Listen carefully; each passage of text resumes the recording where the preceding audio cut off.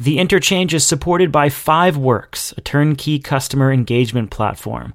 Utilities, if you're looking to go beyond the meter to engage your customers on a deeper level and drive them toward desired outcomes, you're looking for Fiveworks. Fiveworks personalizes digital communications and drives customer behavior at scale by using behavioral science, psychographic personas, and machine learning technology to help you market to a customer of one. That's how you deliver the right message to the right person through the right channel at the right time.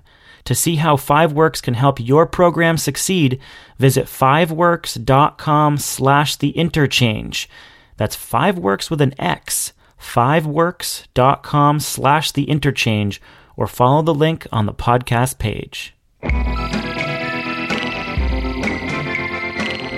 Happy New Year, folks. Steven here, feeling fresh and hopefully ready for whatever comes at us in 2018. We are starting the podcasting year on a positive note. We've got a new edition of What It Takes, an interview series with founders and CEOs produced by Powerhouse in partnership with us at GTM. And this is a very special one for me because it features our GTM co-founder and chairman, Scott Clavenna, who talks about how he built the business. We spend most of our time on this podcast talking about other people's energy companies.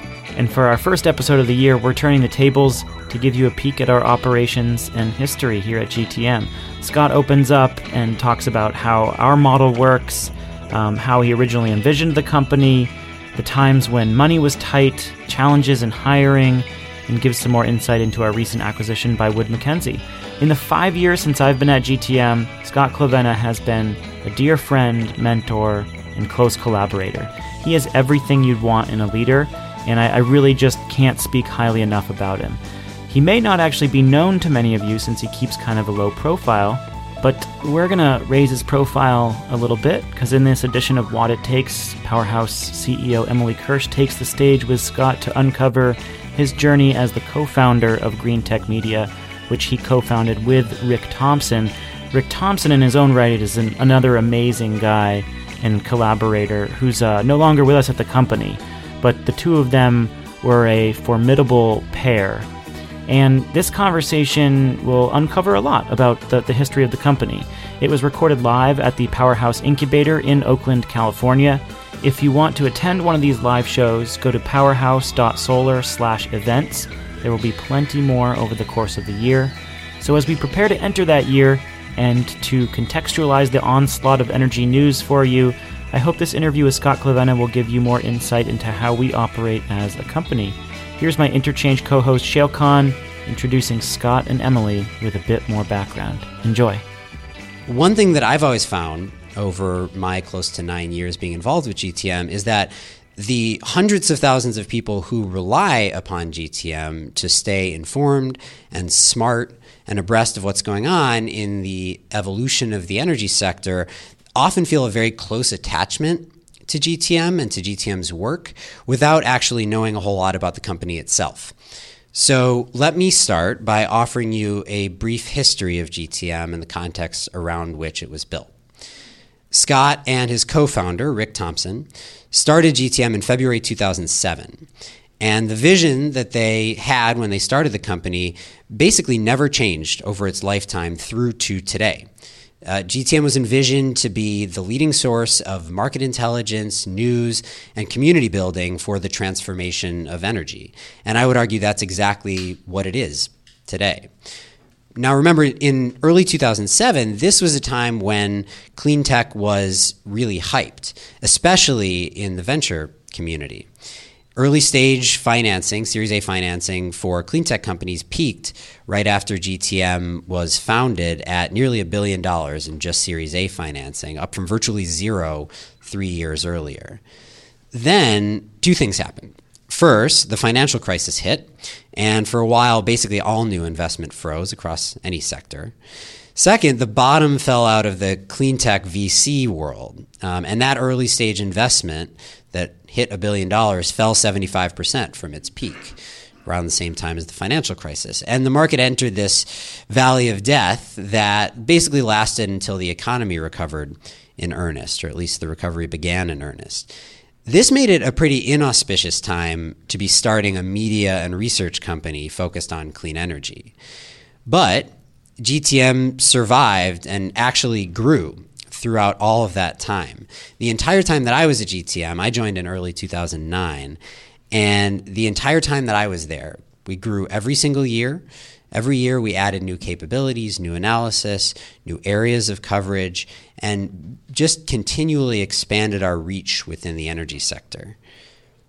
2017 has been a year in which in this world we talk a lot about resiliency on the grid. One thing that I learned directly from Scott that I will retain for the rest of my professional life is one of the secrets to resiliency in business, which is a steadfast and true commitment to innovation and nimbleness.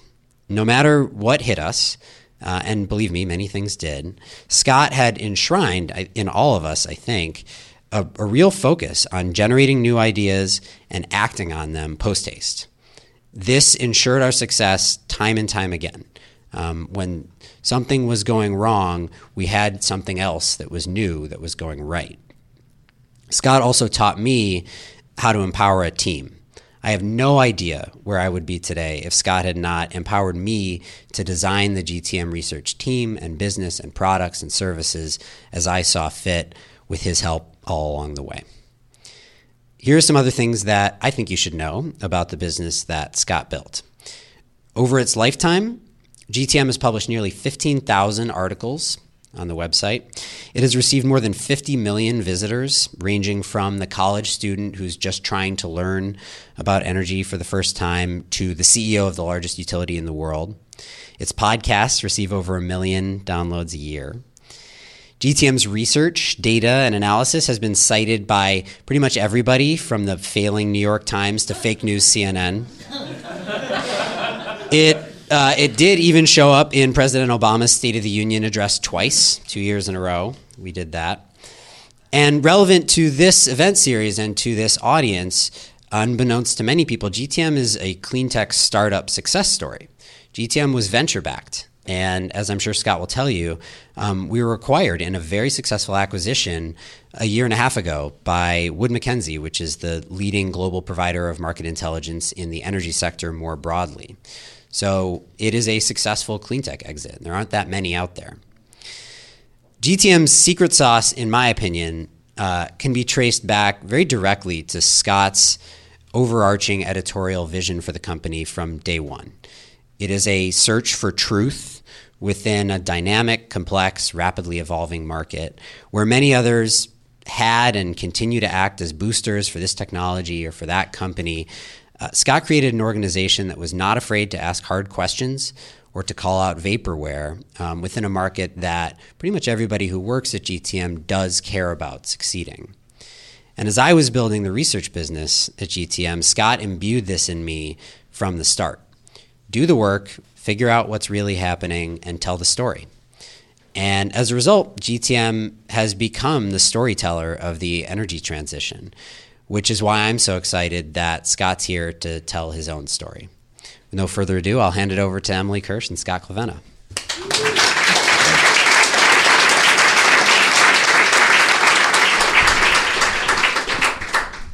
So, this is What It Takes. It is a Powerhouse and Greentech Media partnership. We tell the stories of founders of some of the biggest companies in clean energy and the personal stories behind building those businesses.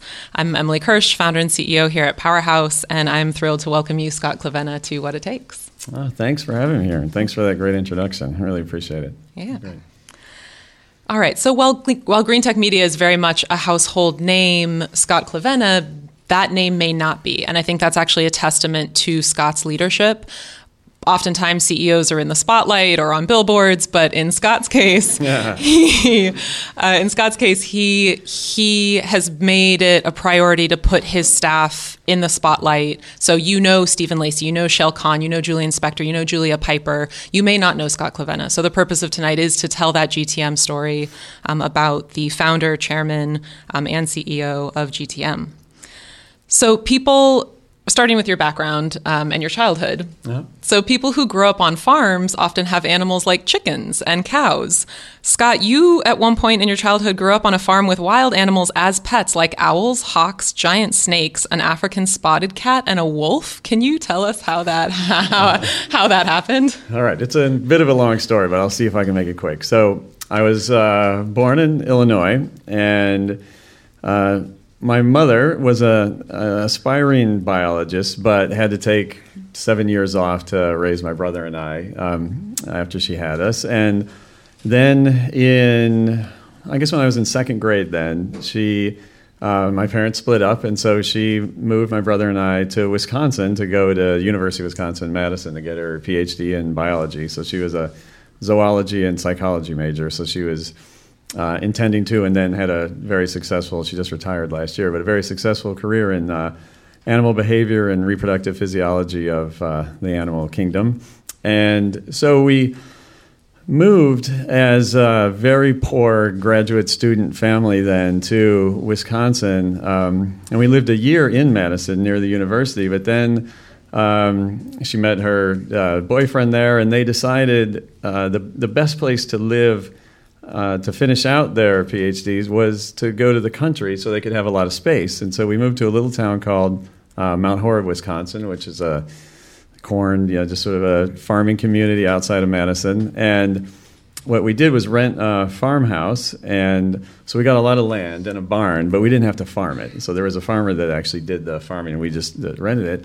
And so my mother and her friend then kind of lived, this was 1976, I think, so they sort of second wave hippies, and so pretty quickly then started in on, the term organic wasn't popular then, but we raised our own vegetables, and then quickly started acquiring animals. And first it was horses and chickens, but then my mother's boyfriend, because he was a wildlife ecology major, he thought it was a cool idea to supplement his income by going around the schools and doing kind of educational talks to them about wild animals and the animal kingdom, to elementary schools.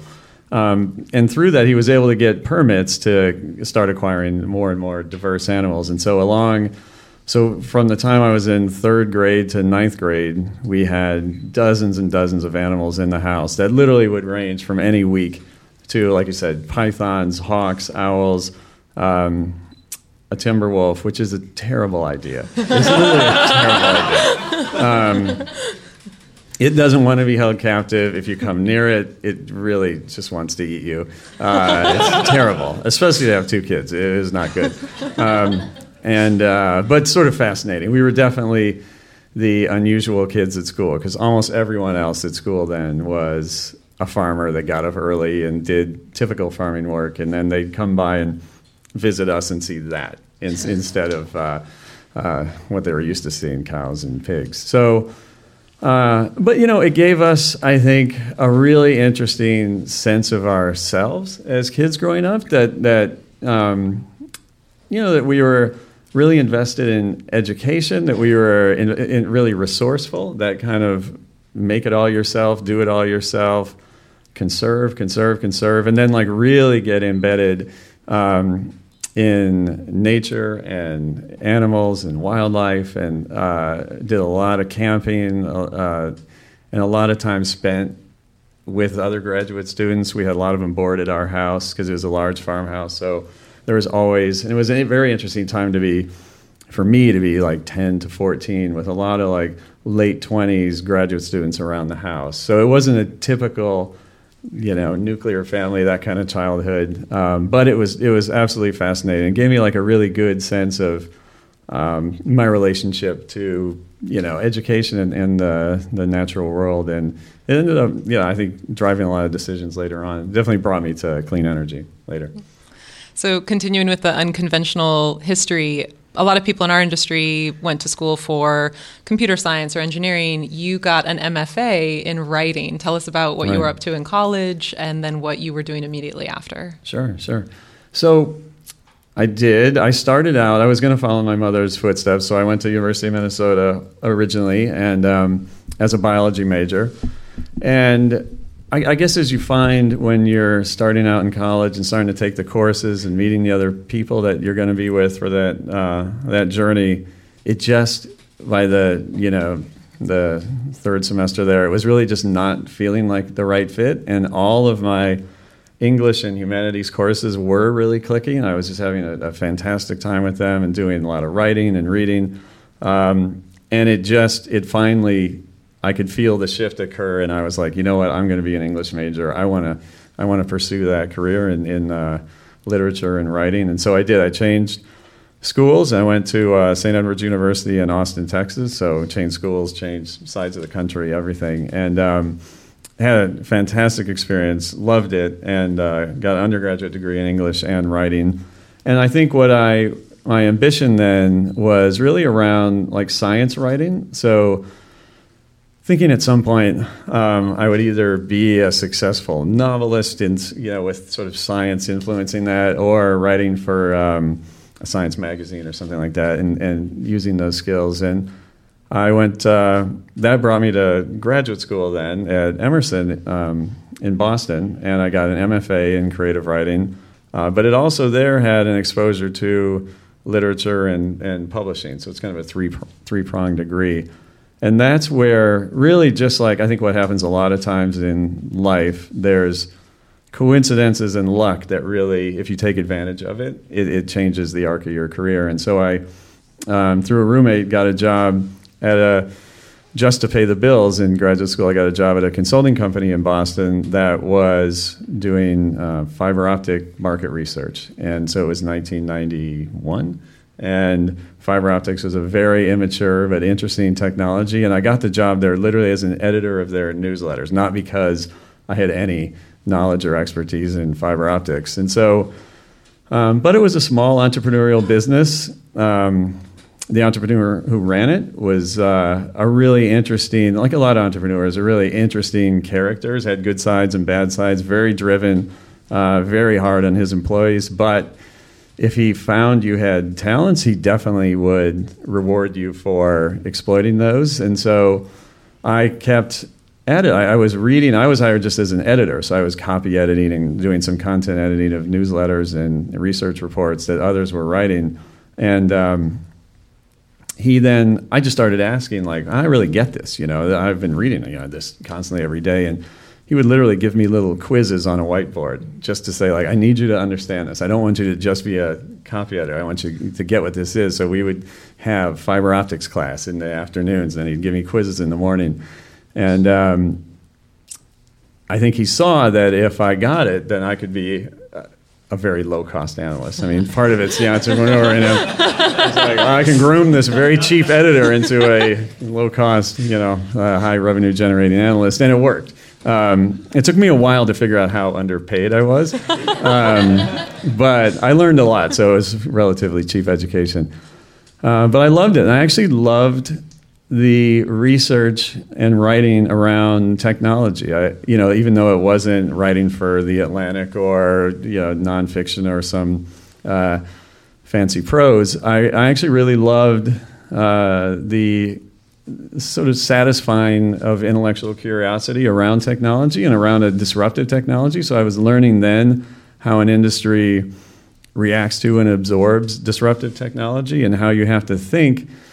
I think what was key and I think what kept me so engaged was when you look at something like fiber optics coming into a market that's been operating with copper wires for nearly a century, and now this is a technology that was really going to transform that and accommodate all the services, all the communication services that we have today. There was a fundamental technology that was going to change everything. That, like, not only are you doing research to explain the technology well enough and explain the market players and the differentiation among them and the different ways in which the technology is involved in various niches, you find yourself also thinking a step back and realizing there's a narrative to this, that there is a story you're going to tell. And that story is actually not just interesting to the New York Times Sunday magazine reader. That story is actually incredibly valuable to the market participants. Because what I realized, and I was always shocked when I'd go to visit a fiber optics firm and meet with them and meet with the engineers and the CEO and to learn more about them, to incorporate what they were doing into a research study, is how eager they were to hear what was going on outside, to hear the larger story that was happening. And I would think I was coming to them for information, and they would just be like, well, what are they doing? What's Nortel doing? How does this all fit? And I would just think, wow, I can tell you how this all fits. This is fascinating. And I loved it. And it just kept me going. And fortunately for me, it was fiber optics and not the railroad industry or something. Like, there was like an increasingly urgent need for analysis and insights and narratives around that market every year. And so not only did I get good at being a industry analyst, I started to do things like speak at conferences, write for other publications, really like reach out and figure out all the ways I could take that story and that information I had learned and bring it to other venues and actually start, on the one hand, help myself, but also I could see that in those different venues, those were ways that you could develop more business. So I was starting to get a sense, at least, of how you build a business around knowledge, and so that then led me to start my own company, the first one. Tell us more about that, and particularly, I don't know if this was before you started this company or after, but you got an audience question once when you were on one of those panels that sounds like it changed your life. Tell us about that. Yeah, I wasn't quite there yet. Okay, let's go to the company you started, the first company you started. Yeah, so then I really did tire of working for this particular imperious entrepreneur. As much as I learned, I did feel like I had to get out from under him. He's a huge personality and kind of suffocating. And I thought after 5 years there, I had learned enough and understood the market enough, and I understood what not just how to be a good analyst, but actually how to run at least a small business. And so with a partner, I started a firm called Pioneer Consulting in Cambridge, Mass, and focused specifically on industry research on the optical networks transformation that was happening. And we were just wildly successful. And to the point where you could convince yourself everything you wrote turned to gold, which is not knowing you're on that part of a hype cycle. You just think like, I got this. I am the king of fiber optics. And then I would get invited to speak, and there'd literally be like standing room only, 600 people to hear it. And then inevitably, that market kind of came and then corrected. And I got invited back to that same venue, and there was like 11 people in the front. And I was like, should we start, or are they still coming? So I lived through that, which was also educational, to see actually the complete arc of a market, from like a niche technology that no one knew about to increasing sort of application, hype, wild overinvestment, correction, but it is here still. It didn't go away. Fiber optics underpins everything, every communication we have today. It had to go through that cycle to get a tremendous amount of investment and deployment, and then find, once that infrastructure was there, there's a tremendous amount you can build on top of it. And so that was actually incredibly instructive to live through that. I learned a ton about venture capital, about IPOs and exits, and just the whole ecosystem of not just a technology market, but a disruptive technology market that gets that kind of attention. So I was able to sell my stake in Pioneer Consulting and then move out here to San Francisco. And I started doing consulting with venture capitalists for a few years. And then in 2000, I got a great opportunity not to start my own firm, but join one that had just started called Light Reading. And that was a really unique business model, and again, a really unique entrepreneur that was in charge of that I really just felt like this is a great opportunity to join. Like, I didn't want to just always do my own thing. When you see something really interesting, it was a great opportunity to jump on board. And in 2000, the interesting thing they had done, again, which planted the seeds for everything that's in Greentech Media, is they had started a industry media firm with no print, so it was digital only, which was very unusual in 2000. And they added conferences to that. And then the thing that I had talked with them about, and then we decided to sort of jointly build together, was create a research firm within that as like a side project at first, but then became this core division of the business that ultimately becomes the strongest part of it. You know, the brand has been created with the digital media content and interaction with the wide audience, but if you have a really good industry research business inside of that, it makes everything so much stronger. And I knew how to do that. So I built for them the leading optical networks research business that then fed into the whole ecosystem of light reading. And we just had a great experience. We had a ton of fun, really dynamic time to be involved in that. Really aggressive journalism. You know, I mean, I think some of the things that Shale mentioned at the beginning that I learned the value of was to be really aggressive and not be in an industry and just be there to boost it and be there to love your advertisers and love all your clients. And it's, you know, we're all in this together. But when you see something that smells fishy, it probably is, and you should dig deeper. And if you see companies that are being hyped but you can't find any customers, you should probably ask the hard questions and really call them out. Eric Wessoff is here tonight, so, yes. He's got us covered. Right. And that's why he joined Greentech Media in the first few months, because I wanted that. I knew how valuable it was, and I knew, and I had learned how the begrudging respect you get from advertisers, even when you're really hard on them in the articles, they realize they need to be a part of your ecosystem. They need to be on the page with you, or else you're just going to,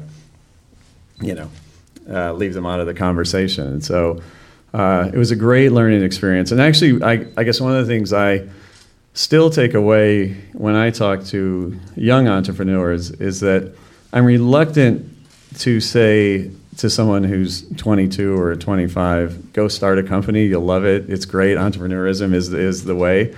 I really think working for a startup first is a great, and almost necessary experience, because you're going to see so many mistakes being made that you won't have to make. And really, you don't want to. You know, it's a learning process that you can learn a lot from when you're not so personally invested in it. Because I think you can blind yourself to mistakes you're making because you're just convinced it's worth it, and, you know, the bodies on the side of the road are okay and all that. Where if you're just a witness to it within, you can learn a ton, and I find that to be, there's no way you can get that in business school or in doing it on your own and just watching it unfold under your nose. So I really appreciated that time, and when Light Reading was acquired, then I really did feel ready. Then it was like, all right, I can do this top to bottom, and that was the genesis of Greentech Media, and what brought me there was then, to bring it around to the quote that happened at a conference. I was at an event moderating a panel on some latest generation in optical networks. And someone didn't ask me, but they asked one of my panelists, is really the outcome of all this optical networks technology deployment just a means to download Britney Spears videos faster? And everyone just was like, oh, that's funny. No. But I was just sitting there at the podium like, oh, God, it kind of is. It kind of is. I actually can't think of a better application right now for this. And, I came away from that. It didn't happen overnight, but it kind of planted the seed, because it kept happening at other events and other conversations, that the point of broadband communications was less and less evident to me. What Verizon was doing in New England was just getting into cable TV, and what the cable TV companies were doing were getting into telephony and internet. And the payoff of it all obviously is an internet ecosystem that we all live in today. But I didn't actually see the social value that was obvious from it. And so thinking about the next thing to do, I really just wanted to do something different. And I actually didn't have an idea, and was casting around for a bunch of different ideas, and none of them were sticking. And my wife mentioned on a drive near our house one day, what about environmental activism in the light reading mode? And I was like, yes, no, they'll never work. I can't see it happening. And I just literally shook it off like, no one's going to actually want, why would you do that in a digital media format? And then I started doing some reading, and she was right, that like the more I read, the more I realized, one, the urgency of, climate change mitigation, the actual ingredients necessary for this kind of information services business were there. Because what we found at Light Reading is you've got to have a lot of venture capital coming in.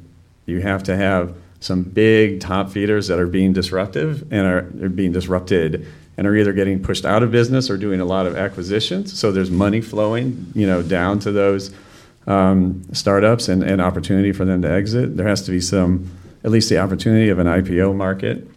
Government has to be involved. There has to be like a policy response to that. And as we looked around, it was like, God, all this is here. But why isn't there another, media firm? And we found some that looked like at least competitive context, but I didn't see anything that matched what we were doing. You could find research, you could find some media, but you didn't really see what we had built. And so I then really conceived of Greentech Media as a business model venture more than, honestly, I was passionate about clean energy and tried to find a way to communicate that to the world. It was very much, I've got this business model, where can I make it work? And this is a great place to make it work. And we were right, fortunately. It worked. And we raised money and got going. Tell us about that. Where did the money come from? The first round was a seed round. And raising money in clean tech even then was not easy. It's not like, particularly if you're saying you need venture capital to build a media firm. That was real. That's a hard sell because the path to exit isn't obvious. The venture capital community's familiarity with media is actually very narrow. There's very few venture capitalists that's where they make their money. A lot of them are in private equity and do much larger deals, not little, seed rounds. So what we've cobbled together in that first round were really just like some friendly angel investors that we had met in the telecom days that just believed in us and they knew the Light Reading story. And then a group in New England who is kind of like an angel aggregator. So I wouldn't even say angel aggregators, high net worth individual aggregator. So you could contribute $10,000, $20,000, $30,000 to a fund that was set up just to invest in that company. So they would kind of create this and then go solicit participants. And they ended up, a lot of the money came from like wealthy telecom people in New England who knew of us and had heard the story and they knew the Light Reading story. And fortunately, the Light Reading story was good. They had raised $3 million and sold for $35 in 5.5 years. So you could point to, if you start here, you can get here. It's not huge. You're not launching the next Facebook or anything, but the media market is actually quite acquisitive. Tons and tons of deals in that $30 to $100 million range happen all the time in media, business media still today. And so if you were comfortable in that, it's actually a legitimate way to invest. So we aggregated up $1 million and launched. And our idea was we need editors, analysts, and we need to put on a conference in the first year. We got to get everything out in the first year so we can really show the market that we've got. This isn't something we're going to build over years. We're going to come out. You're going to be able to buy research from us. You're going to read news every day, and then we're going to get you together by the end of the year. And we did it somehow. Sounds like it was awesome. Were there hard times? Did you ever think you were going to fail? Did you feel like you ever made mistakes? Oh, yeah. Well, yeah. It constantly feeling like failure was pretty close around the corner. And it's like terrifying. It's actually an odd state to live in for any long period of time where all the evidence is in front of you that you're running out of money really soon. Like it's visible, quantified evidence that your bank balance is really reaching zero, and yet the bills you have are increasing on this side. Like they just don't match up. And what kept happening is my co-founder Rick and I each had like which I think is necessary, sort of a slightly irrational optimism that look around, look at this team, we're going to do it, when none of the evidence suggested that it was going to happen. And literally it did happen. And we got as close as you could get for a while. Certainly in middle of 2009, late 2008, with the financial crisis starting to hit, a lot of clean energy investments drying up, a lot of customers getting very fickle about spending. And while we were hiring, because we were aggressively hiring with the money we had raised, and realizing we were just hiring out ahead of the revenue that was in front of us. What did we learn from that? I don't know. Because honestly, it's kind of what you need to do. You got to just gut it out. I think what worked was I personally then became extremely focused on the financial side of the business, obsessively focused on every bill, every dollar, every check that came in. Like, we'd wait by the mailbox. I'm like, what's in there today? Oh, thank God, there's something in here today. And plug it in and be like, all right, we got it. We just bought 2 more weeks. We just bought 3 more weeks. And literally manage it dollar by dollar. And I think actually it ended up being a lasting, really good discipline to have. That undisciplined startup financial management is terrible. It is a disaster. And so, we got through it. There were other times that weren't financial. I think there were times that we hit where I would say operational issues were probably the time that, I guess the thing that I would take away from building a company is that there's a point where you need to go from, and I think it's around 20, 25 people, there's a point where you need to go from stop hiring individual high performers or people you believe to be individual high performers and just keep throwing them at the task at hand. Like, we need more reports, we need more sales, we need more editors on the site, and you're just looking for the type of high-performing individuals you hired in the first 10, that if you keep doing that without imposing any sort of structure on how they work, the teams they're on, who they report to, like how they, even over time, what the opportunity for growth looks like. Because if everyone's just a high-performing individual, it occurs to them at some point, like, I don't have anywhere to grow because I'm already the top and the bottom of this role. And there's a point where, like, you have to stop doing that. And you have to start, I think, a lesson I learned, and certainly looking back, where you need to think about, what does this company look like when I scale it? Like, what is the path in which this becomes an organization where I don't have to do everything, where these high-performing individuals don't have to do everything? And I think there's like a time that we missed, and we caught up, fortunately, but we missed where, like, you should go about hiring really good managers, really good internal leaders, and empower them to then continue to grow their team so you don't have to, like, deal with all of those issues. And I think one thing we were talking about recently was when we found that point, when we did an internal company survey an anonymous internal company survey, just to see how everyone was doing, just kind of checking in. How do you like your job? How do you feel about your prospects for growth here, and that kind of thing? A lot of the stuff, the culture, everyone came back really positive. We were doing a lot of great things. And then one of the questions was, do you know who your boss is? And it was like 20+% didn't know who their boss was. And it might even have been higher. And we looked at that result, and we're like, you've got to be kidding. You don't know who your boss, oh my God. And I looked down, we started going down the list, and you're like, okay, I could see that. We just started throwing people at projects and didn't really make them accountable to anyone. So in some cases, they could do really well because they just understood how to self-manage. And in other cases, it creates just chaos. They're not doing their job, or they don't understand what their job is well enough to actually perform. And even just the sense of, like, I'm at this company, what's my job look like in 5 years? And they couldn't answer that question because they just knew what they had to do today. And so it took some time to reorient our thinking around how do we make this company like solid, organized, scalable, team leaders, all that kind of good stuff. And it was definitely challenging, still is. But yeah.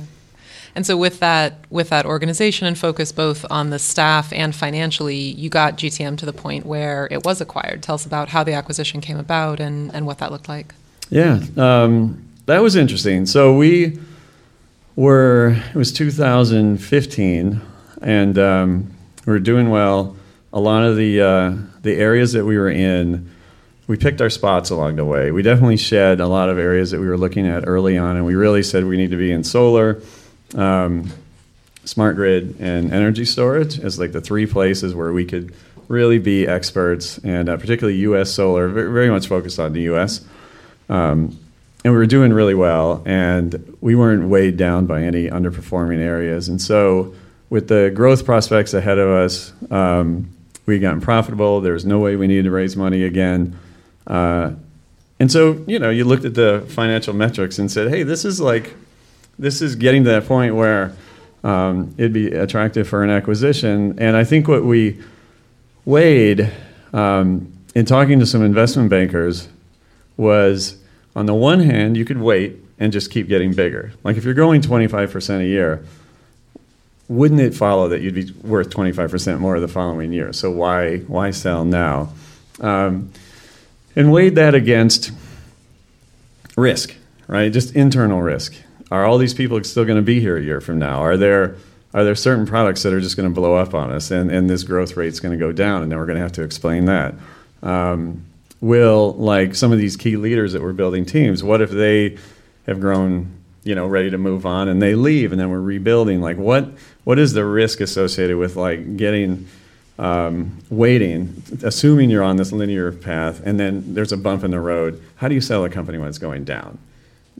So you'd be waiting and waiting and waiting, and then God knows what could happen. And so we weighed those risks and decided to wait 1 year. And so that would have been, we were going to wait until early this year, early 2017. And so we were fine. We walked away from those conversations like, all right, we're all in it. Let's all make a sacred vow. No one's going to leave. We're going to grow this company by 30%.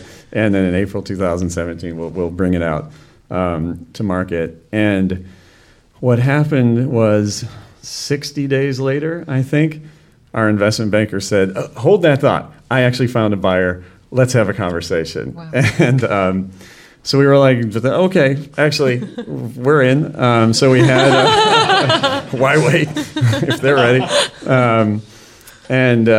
So Wood Mackenzie was in a position where they had spent years, 20 plus years, building up a very large business in oil and gas industry and some power, being a data and analytics provider, 24 offices around the globe, over $300 million in revenue.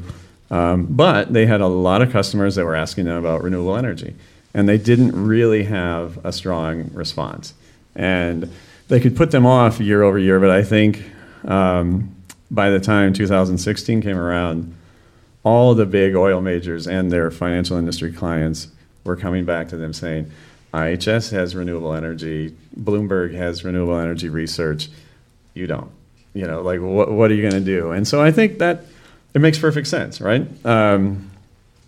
And lucky for us in that context, there weren't that many, I don't know if you could really say there were any, freestanding, private, right size, right fit, renewable energy intelligence companies out there. So it was the right time for us. It was the right time for them. And honestly, in an acquisition, I think without us shopping ourselves around, we still got in meeting them, and we kind of knew what the market would bear, or we had some sense of it, at least from recent acquisitions. And in talking to them, even though we didn't go out to market and shop ourselves around, there was such an obvious strategic fit.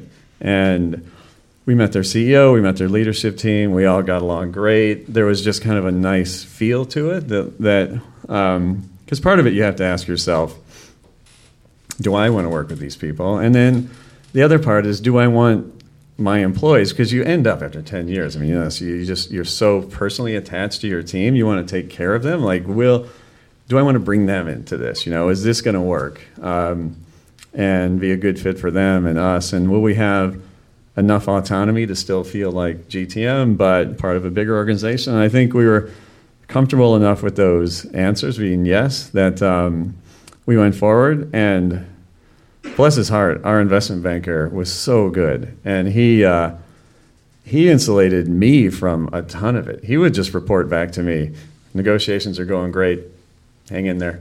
And I didn't have to get in the hot seat, get into a room with their other CEO and battle out over a price. Like, this all happened off stage, and he finally came to me and said, we have a deal, and he showed me what it was, and I said, where do I sign? And it was it was great. It was great.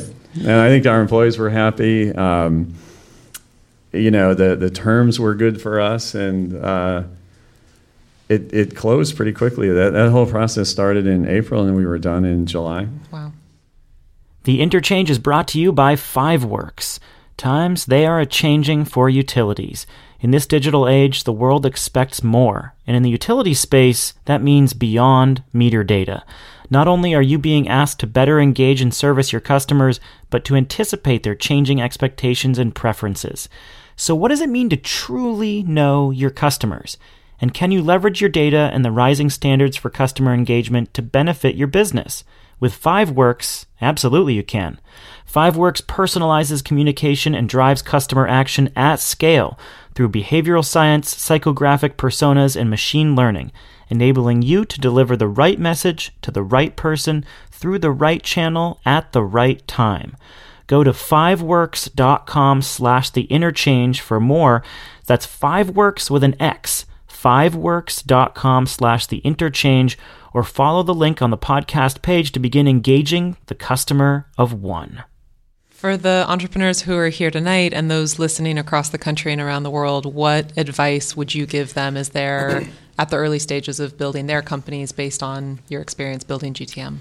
Sure. Well, yeah. So we've been talking about this, just knowing this conversation was coming. And I think one of the things that I would do differently, and certainly the advice I would say, some of it we did right, but some of the things we would do differently is I do think hiring choices are more important than you give them credit for at the time. I think one of the things I learned was that when you're starting out and someone's giving you $1 million and saying, go build this company, you have a sense of urgency to actually build it.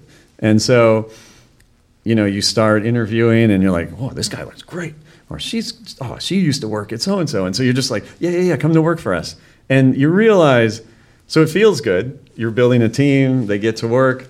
But the risk you run, and we ran into this, is that if that person is not a good fit, when you're at that size, 0 to 10 or so, it's really uncomfortable. And it's really painful to unwind that, and you need to do it quickly or else it just gets worse and worse. And that happened along the way on a number of occasions where nothing wrong with the person, but if they're just not a good fit, if they're in the wrong company, they're in the wrong role, if you don't deal with it quickly, it's so bad. It's so bad. And you want to, some of them you actually have you could be friends. This is a great person. But if they're not in the right role, or if they're not the right fit for your company, you can think you could maybe train them out of it, or you could mentor, get them in a slightly different role. But there's a point where it just has to end, and that is it's painful. But the longer it goes, it's surprising how bad it gets. Because not only is it bad for that person and the people they work with, but it also, what I learned on the job that becomes so obvious is that if employees see that someone's not being dealt with, then it doesn't just look bad for them, it looks bad for you, because they're just like, oh, he doesn't deal with these problems. And it starts to just chip away at the culture and the morale and the focus that you want to have in the company. And, oh man, this is just brutal. Yeah. So that was bad. Good thing, good stuff that we did right, that I think I would suggest is one, you really do have to focus on finance. I mean, the one thing you have is a finite amount of money, and if you squander it, it is such a disservice to your employees that you've told them the story. I mean, there's storytelling that goes on to the market, but there's also storytelling that goes to employees, like how you recruit them is to say, like, take a career risk, take a personal risk, maybe don't make as much money as you think you're worth, but like come to work here because it's going to be great and we really value you and we're going to turn this into this great company that has a lot of impact in the market. And so you've done a job selling it, and if you blow it financially, it's like the worst thing you can do to yourself and to everyone else. So being financially very careful and conscientious and recognize like how that is the single most important job of a CEO's, I think. Of all the other things the CEO can do, I still believe their single most important job is to not let the company run out of money. Everything else is like moot if they do. So like that you have to stay on top of. And it's actually more to it than just balancing the checkbook every month is a lot. Every decision comes back to what is the financial impact of this decision I'm making? And does it shorten or extend the runway we have? Good words of wisdom. We're going to move into our high voltage round. So normally we ask, what's your spirit animal? But for you, I know you're a comic book fan. So I actually want to ask, what superhero would you be if you were a superhero, and why? Easy. I am a passionate Silver Surfer fan. He's not exactly a superhero, but he is my comic book spirit animal for sure. I mean, he's this very cool, quiet, intellectually curious traveler throughout the universe, just learning and interacting, but not destroying, not saving. He's just like this quiet, curious silver person. That's so you, and it speaks to what I said in the opening, which is you're this behind-the-scenes leader that's built this incredible company, always putting everyone else in the forefront. So very appropriate. What have you found consistently most inspiring? Over the years, I think the easiest way to visualize it is coming to work and seeing people who've gotten there before you get there and are staying after you leave, and just seeing that, like, if you build something, other people can get so passionate about it. And they're not doing it for you, they're doing it because you built something that makes like sense for them and is something that they recognize the value to the market and to themselves in, and to see them get that passionate it's fantastic. If you had to start a new career tomorrow, what would it be? I'm actually, like, right now a little burned out on startups, so I would. I'm actually most interested in like teaching English in college. So I heard you recently moved into a house in Maine that was previously owned by a Pulitzer Prize winner. Are you getting that through osmosis of the house? He inscribed a copy of Moby Dick to me. Like, he set me up perfectly. I just haven't actually sat down at the desk and written yet. But yeah, no, it's great. Very excited about that. Next summer. Nice. To whom do you attribute your success? Well. I hadn't thought about that one. Definitely my mother, as I described, being kind of a workaholic, super, super focused on success. Success for her, being a female biologist, in the late 70s was not obviously easy, and she was discouraged a lot from going into it, and encouraged to pursue other fields of study, and she just was super focused at it, and worked at night, weekends, always passionate about what she was doing. So I think I definitely got a lot out of that. And then I think my wife is the other one. This sounds like Academy Awards. It is. Really being like, making me think always about the impact of what I'm doing has on society. Like, really making me conscious of that in a way that I wasn't before. And so being like an entrepreneur that's still very focused on building a humane company, I think is something I'm really proud of, and I definitely attribute that to her. Sweet. Finish these sentences for me. Companies fail because... they run out of money. Success is? Success is, I think for us, this is supposed to be short or long? Short. Short-ish? All right, having an impact on the market that you're involved in. That for me is really great. Not just observing, but having an impact. My biggest regret is? I don't think I have one. I'm most proud of? I am most proud of Greentech Media, by far. I'm also really proud of Shale. I think we started this out really in 2009 when GTM was taking off, and man, we had so much fun building this together. And what started as, he came on as just a analyst, and we ended up really just like sitting there together for hours on end in Harvard Square, just figuring out how to build this. It was awesome. Last question. In order to build a clean energy company, what it takes is? The story. You got to have the story, the passion that you can inspire in other people. I really think that makes a difference. You got to get everyone in the company as passionate as you are or more, that they believe what you're doing. Excellent. Please join me in giving Scott a round of applause.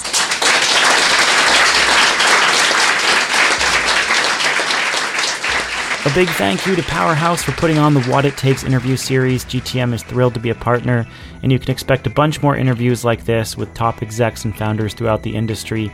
To learn more about future events, go to powerhouse.solar/events. Also, follow Greentech Media throughout the year. It's going to be a crazy 12 months, and now you know a little bit more about what goes on inside our company as we try to keep up with all of it. Don't forget to follow our two podcasts, The Interchange and The Energy Gang. Chances are you're listening to this on one of those feeds. If you don't, subscribe to both of them. Please do. The Interchange features longer-form interviews, and The Energy Gang is more of a news-based roundtable. They're a lot of fun to produce, and our audience continues to grow. If you have suggestions on interviews you want to hear on those shows or on the What It Takes series, contact us at podcasts@greentechmedia.com. Happy New Year, everyone. We'll catch you next time. I'm Stephen Lacey.